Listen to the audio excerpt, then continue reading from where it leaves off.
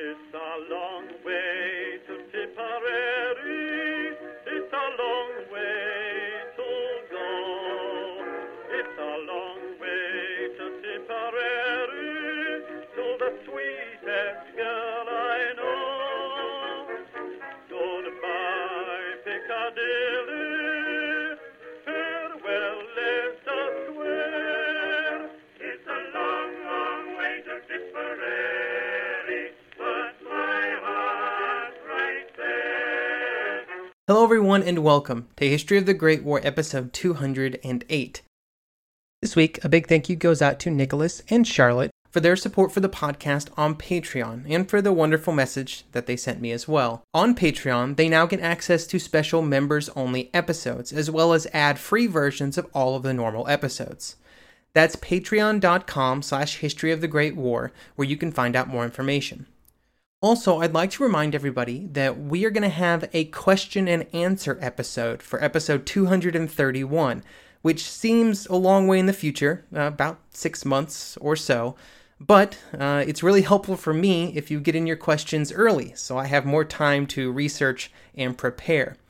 So throw me questions through Twitter at twitter.com/historygreatwar or facebook.com/historyofthegreatwar or historyofthegreatwar@outlook.com for email. Any question is up for grabs, anything with the First World War or before or even after at this point, I guess. So hit me up and I'll get your questions into that episode and hopefully have some really good answers for you. This is our second episode covering the Polish-Soviet War, and this week we will be discussing the first phase of the fighting between the two armies in Eastern Europe. The Polish-Soviet War as a whole would happen in several distinct phases. The first phase would involve a Polish attack in the border regions between the two areas controlled by the two new nations.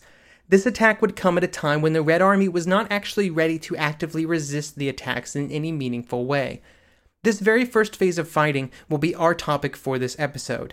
It would begin in roughly February 1919, and it would begin very small, with just 50 Polish soldiers attacking a small Red Army detachment in the village of Bereza Kutuzka. If that village does not ring a bell, do not worry. It is just a small town in modern-day Western Belarus. After the fighting began in February 1919, it would continue for most of 1919 as the Polish army continued to advance and the Red Army tried to find a way to slow that advance, with the very limited resources it had available to do so. We start today with the Polish advance towards their first major objective, the city of Vilno, which is modern-day Vilnius, the capital of Lithuania. Of all of the various fighting during the war, the opening campaign in which the Polish forces advanced towards and then captured Vilno was the most driven by Pilsudski, and it would be the action during which he was the most directly involved, partially for personal reasons.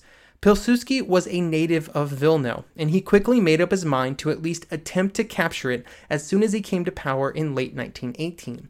This decision was prompted by the creation of a Soviet Socialist Republic of Lithuania, Belarus, in February 1919. This government was very similar to many of the other Soviet governments created in Eastern Europe in the years after the war. It was created by local communist leaders. In this case, it was led by Polish communist Joseph Unslik, but it was fully supported by the leaders in Russia, and everybody knew that. The capture of Vilno, while a bit of a passion project for Pilsudski, was part of a larger plan for Pilsudski and his goals for the future of Eastern Europe. Key to this plan was an expansion of Polish influence to the east, although he realized that it may not be possible for Poland to itself control all of the territory. He did believe that Vilno should fall under Polish control, due to the fact that it had a large portion of its populations which were Poles. It was historically the capital of Lithuania, which is why it was so important to Lithuanian nationalists, but in the years since it had been part of Russia, other groups had moved into the city in large numbers, and in 1919 Lithuanians within the city were actually outnumbered by other groups like Poles and Russians. Pilsudski wanted to project Polish power far beyond Vilno, with the goal of not necessarily extending Polish borders, but just making sure that the territory would not be incorporated into Russia.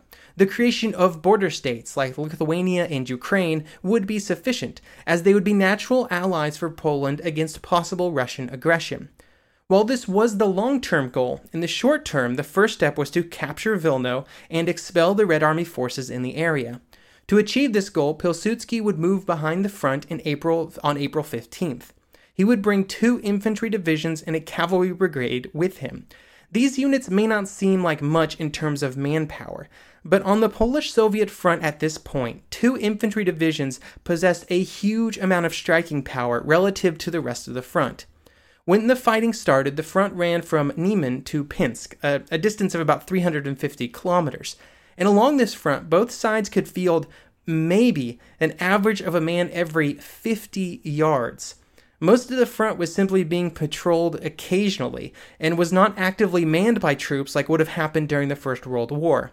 This meant that being able to concentrate 2 divisions and some cavalry was a huge advantage.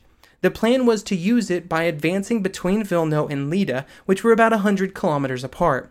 Then once the Polish forces were through the gap between the Soviet concentrations in those 2 areas, they would turn north towards Vilno and attack it from the south. The advance towards the city involved a cavalry group led by Colonel Belina Przemysłowski. He led the way and was followed by infantry. The cavalry advanced much faster than the infantry, and after just a few days, the cavalry was able to make it to a set of woods outside the city. Now, the next morning, the colonel had 2 choices. He could take the cautious approach and wait for the infantry, using the time to just watch the city and the areas around it, or he could also take the aggressive approach and just attack straight into it. Belina would choose to attack, due to his belief that the citizens within the city would support the Poles, along with the knowledge that the defenders were not prepared to resist a Polish attack. On the 19th, they charged into the suburbs of the city and headed directly for the rail station. They were able to capture the station and some trains that they were then able to send down to the rails to meet the advancing Polish infantry. The cavalry would spend the rest of the day moving around the city, with the Soviet forces mostly just retreating in front of them to the northern side of Vilno. While the first move had been made by the Polish cavalry, they were unable to completely capture the city. After the Polish infantry arrived, they would be able to continue the attack, and only after several days of street fighting were they able to capture it. On the 21st, Pilsudski would arrive in Vilno to officially announce its capture and to stage a victory parade. While the celebrations were still ongoing, news would reach Lenin and the other leaders in Russia about the city's fall. They were shocked by the development and immediately ordered local troops to recapture the city. The order would come down from Lenin that, quote, "The loss of Vilna has strengthened the Entente still further. It is essential to ensure the maximum speed for the recovery of the city in the shortest possible time. Hasten the movement of reinforcements already on the way and act more energetically." Inside the city, the Polish army began to arrest anybody who was connected with the Soviet government that had been created. Some of the leaders were arrested and then executed at the earliest possible opportunity. The Vilno campaign was one of the most successful operations by the Polish army during the fighting after the war. Its success had been greatly assisted by the inability of the communists to make common cause with the Lithuanian population, who rejected the Soviet government that had been put in place in Lithuania in 1919. With the fall of Vilno, fighting between the Polish army and the Red Army continued. The next target for the Polish advance was 180 kilometers to the southeast, Minsk. Minsk, even more than Vilno, was an important junction for railways, specifically those that ran north to south through Russia. The Polish forces would be led by General Sawicki, who commanded 12,000 infantry and 2,000 cavalry. The attack would involve what I would probably call the ideal set of circumstances for offensive operations in the theater during the early fighting. The garrison in the city was isolated from other forces. The attackers had large numbers of cavalry that were highly mobile, and this allowed them to advance the cavalry around the city to cut off the railways to the rear, and the infantry could do most of the fighting near the city. After this plan was successful, the city was destined to fall. It was just a matter of time. The fighting would continue for over a week, with it not ending until August 8th. The fall of Minsk was more important than the fall of Vilno. For one thing, it was a more important transportation nexus. But also importantly, it proved that the Russian method of defending the border regions, with widely dispersed garrisons in the cities, was not going to work against a concerted attack by the Polish army. The ability of the offensive units to concentrate, surround, and then defeat any of the garrisons left by the Red Army meant that the Russian defensive system had to be altered in some way, but any change would require more resources, and those were resources that the Russians simply did not have. After the fall of Vilno and Minsk, the fighting in the borderlands between the Poles and the Russians would slow, due to all the various problems and commitments that the two armies were forced to deal with. For the Soviets, the second half of 1919 would see white resistance reach the peak of its capabilities and power. In the north, Yudenich would march towards Petrograd, and in the south, Denikin would launch his assault towards Moscow. This may have been a huge problem for the Russians if the Polish army was not also preoccupied with a different theater. In the south, the Polish army was engaging the Ukrainians in western Ukraine around the city of Lvov. The campaign to capture this city would consume most of the available Polish forces during the summer months. Once it was in Polish hands, Pilsudski and the other Polish leaders began to reconsider the state of the war. With Vilno, Minsk, and parts of Ukraine in Polish hands, and the growing Polish army in danger of being overstretched, the Polish leaders began discussing the possibility of signing a ceasefire with the Soviets. The purpose of this ceasefire was not entirely related to the situation in the Polish army. Pilsudski was also concerned about the situation with the Whites, which at the time were appearing to do quite well. The Polish leaders were never on friendly relations with the White leaders. Kolchak had always rejected the very concept of an independent Poland, a viewpoint in line with his views on all the other nationalities of the old empire. Denikin had for some time been far more conciliatory with the Polish leaders. However, as his strength and success grew, he began to move further towards Kolchak's views on the matter. This was a critical point. Pilsudski believed that whoever won the Russian Civil War, they would make Poland their next target, which was probably entirely accurate. Therefore, he was in a position where he could perhaps choose who he wanted the Polish army to face in that situation. He could choose to deal with Lenin and the communists, and so he began secret ceasefire negotiations with the Soviets in late 1919. Lenin and the Soviet leaders were more than happy to entertain ceasefire discussions. The threats from the Whites were growing, and if peace could be signed in the West, even briefly, it would free upwards of 40,000 troops that were desperately needed to meet the White advances. I know I harped on this a lot in previous episodes, but the stated policies of the Whites in relations to the new countries like Poland were incredibly counterproductive, and this is the perfect example as to why. On November 14th, the communist leaders accepted the terms presented to it by Pilsudski. The agreement stated that the new border would mostly be at the point where the fighting had ended, and there would also be a 10-kilometer wide neutral zone between the two armies. The communists would also have to end any attempts at agitation within the Polish army or within Poland itself, but both sides viewed this treaty as strictly temporary, just a brief respite from the fighting. Both believed that the fighting would continue at some later date, and the period where the treaty was in force would provide them with the ability to build up their forces and to get their internal affairs in order. Even just a few weeks after the treaty was signed, with the White threat drastically receding, Russian troops began to move back onto the new border with Poland.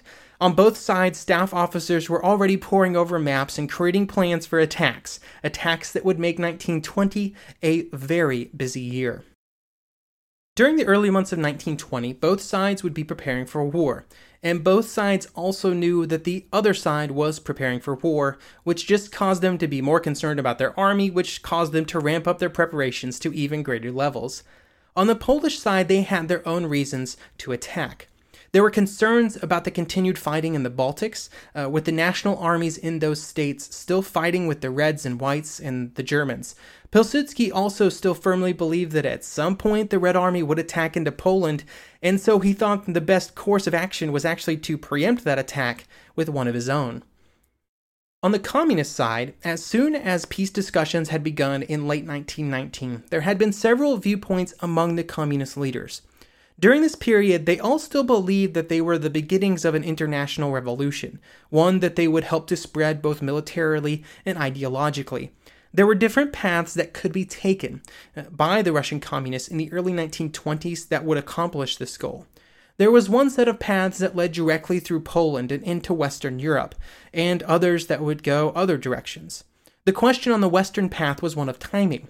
There were those who believed that the Red Army should attack as soon as possible, regardless of the situation in Russia at the time. This course often found its strongest support from those who had lived in Western Europe before the revolution, and who believed that the isolation of Soviet Russia, which in late 1919 seemed almost complete, was an untenable situation. The only option to prevent this isolation and to continue the growth of the worldwide revolution was to attack immediately. From a military perspective, there was some logic to this view. If Poland could be conquered, beyond it lay a disarmed Germany and an exhausted Western Europe. There were other leaders who believed that the Russian communists should wait until they had gained full control of Russia before they started fighting any foreign armies. This group was often made up of those who had always lived in Russia and who had a very Russia-centric view. They believed that it was madness, with the continued disorder and turmoil throughout Russia, to engage in a military conflict with foreign powers. Instead, all of that strength that the communists would have spent attacking Poland should be spent on bringing all of Russia under their control, and then, in the future, they could begin their military campaign against the West. There were also those who did not believe that the Russians should attack West at all, and instead it would be more profitable to focus on the East, and to take down the Western capitalists by first removing their colonial possessions in Asia from them. Some time was spent trying to make this Eastern approach a reality, mostly from a political standpoint, like with the Congress of Peoples of the East, but very little progress would be made in making the Eastern Path a reality, and so all eyes were turned westward. During late 1919 and early 1920, while Poland was frantically building up its army, it was able to utilize its relations with Western countries to its advantage. Nobody was going to provide them with large numbers of troops, but both the French and the United States gave them money with which they could buy large quantities of Allied weapons and ammunition that the Western countries were trying to sell as they demobilized. These loans accelerated the expansion of the Polish army, but they came with a clear message from the Western countries. They fully supported the Polish army being used for defensive purposes, but not for attacking. Now, they did not officially forbid the Poles from these attacks, which they knew they might be able to do anyway, even if the Allies told them not to. But they also made it clear that they would not support it. This was more interesting when you look at what the Soviets believed. They were saying in their propaganda that the Poles were not an aggressive people. In fact, they did not even want to fight. Instead, they were just reluctant pawns in the machinations of the Western imperialists, who wanted to use them as weapons against the world revolution. These were the same types of accusations that were leveled against the whites, that they were pawns in a game played by the Western powers. In the case of the Poles, it was even less true. The Poles were doing whatever they wanted to do, and they didn't really care what anybody else thought. The Polish leaders needed little encouragement to attack, but they had to solve some of the problems that the Polish army was experiencing before they could think about advancing into Russian territory. The first problem was simply transporting all of the goods that they had purchased in Western Europe back to Poland. Then once it was there, units had to be re-equipped with the new equipment and prepared for further fighting. This all often involved almost completely reorganizing all of the units, since they were greatly expanding, and because the fighting during 1919 had often been done by units that were thrown together for specific tasks with very little coherent structure. This type of spontaneous organization would not be sufficient when it came to further fighting against a reinforced Red Army. The Russians were also trying to execute a similar reorganization. Now, they could not import large numbers of supplies from external states, but they had large numbers of resources that could be repositioned internally.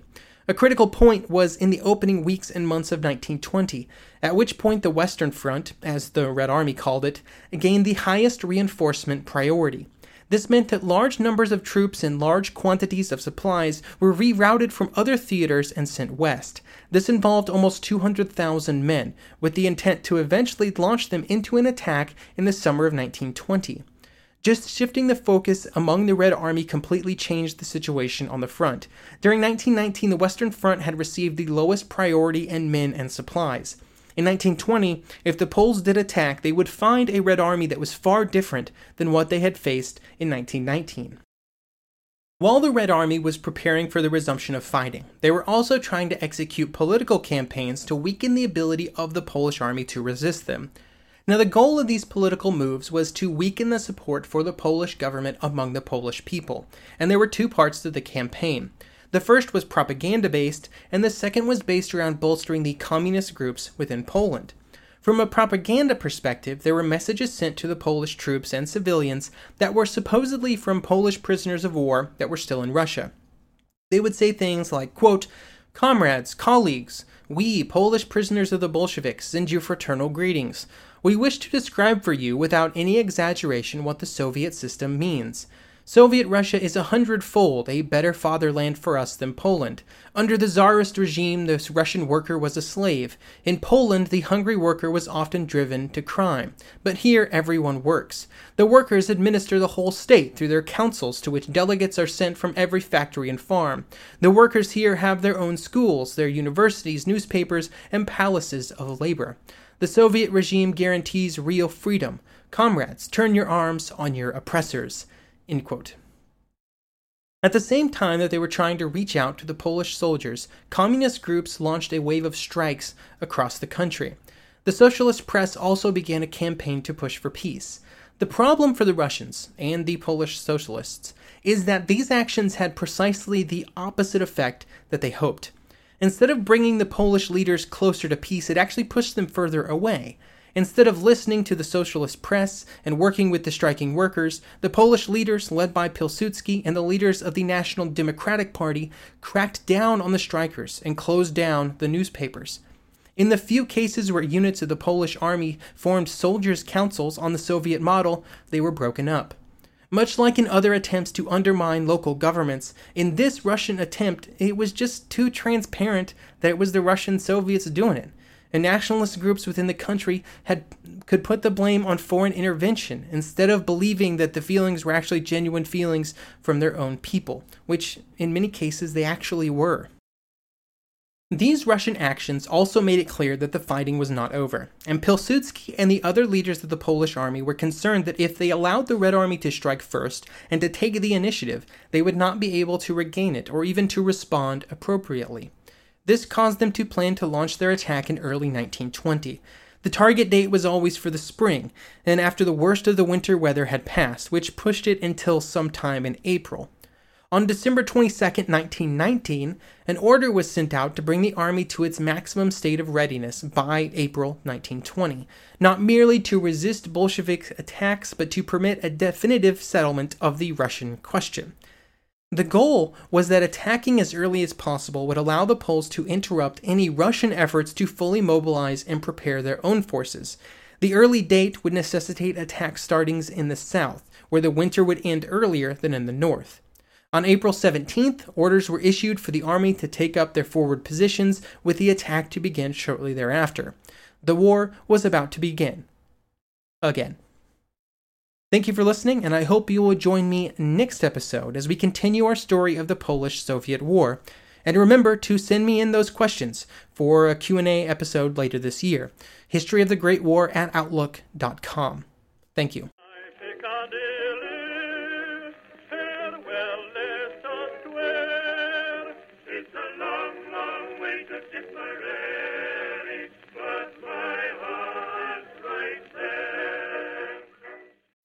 And now a game of Commercial Chicken, brought to you by Progressive, where we see how long Flo can go without talking about insurance. Ready? Go.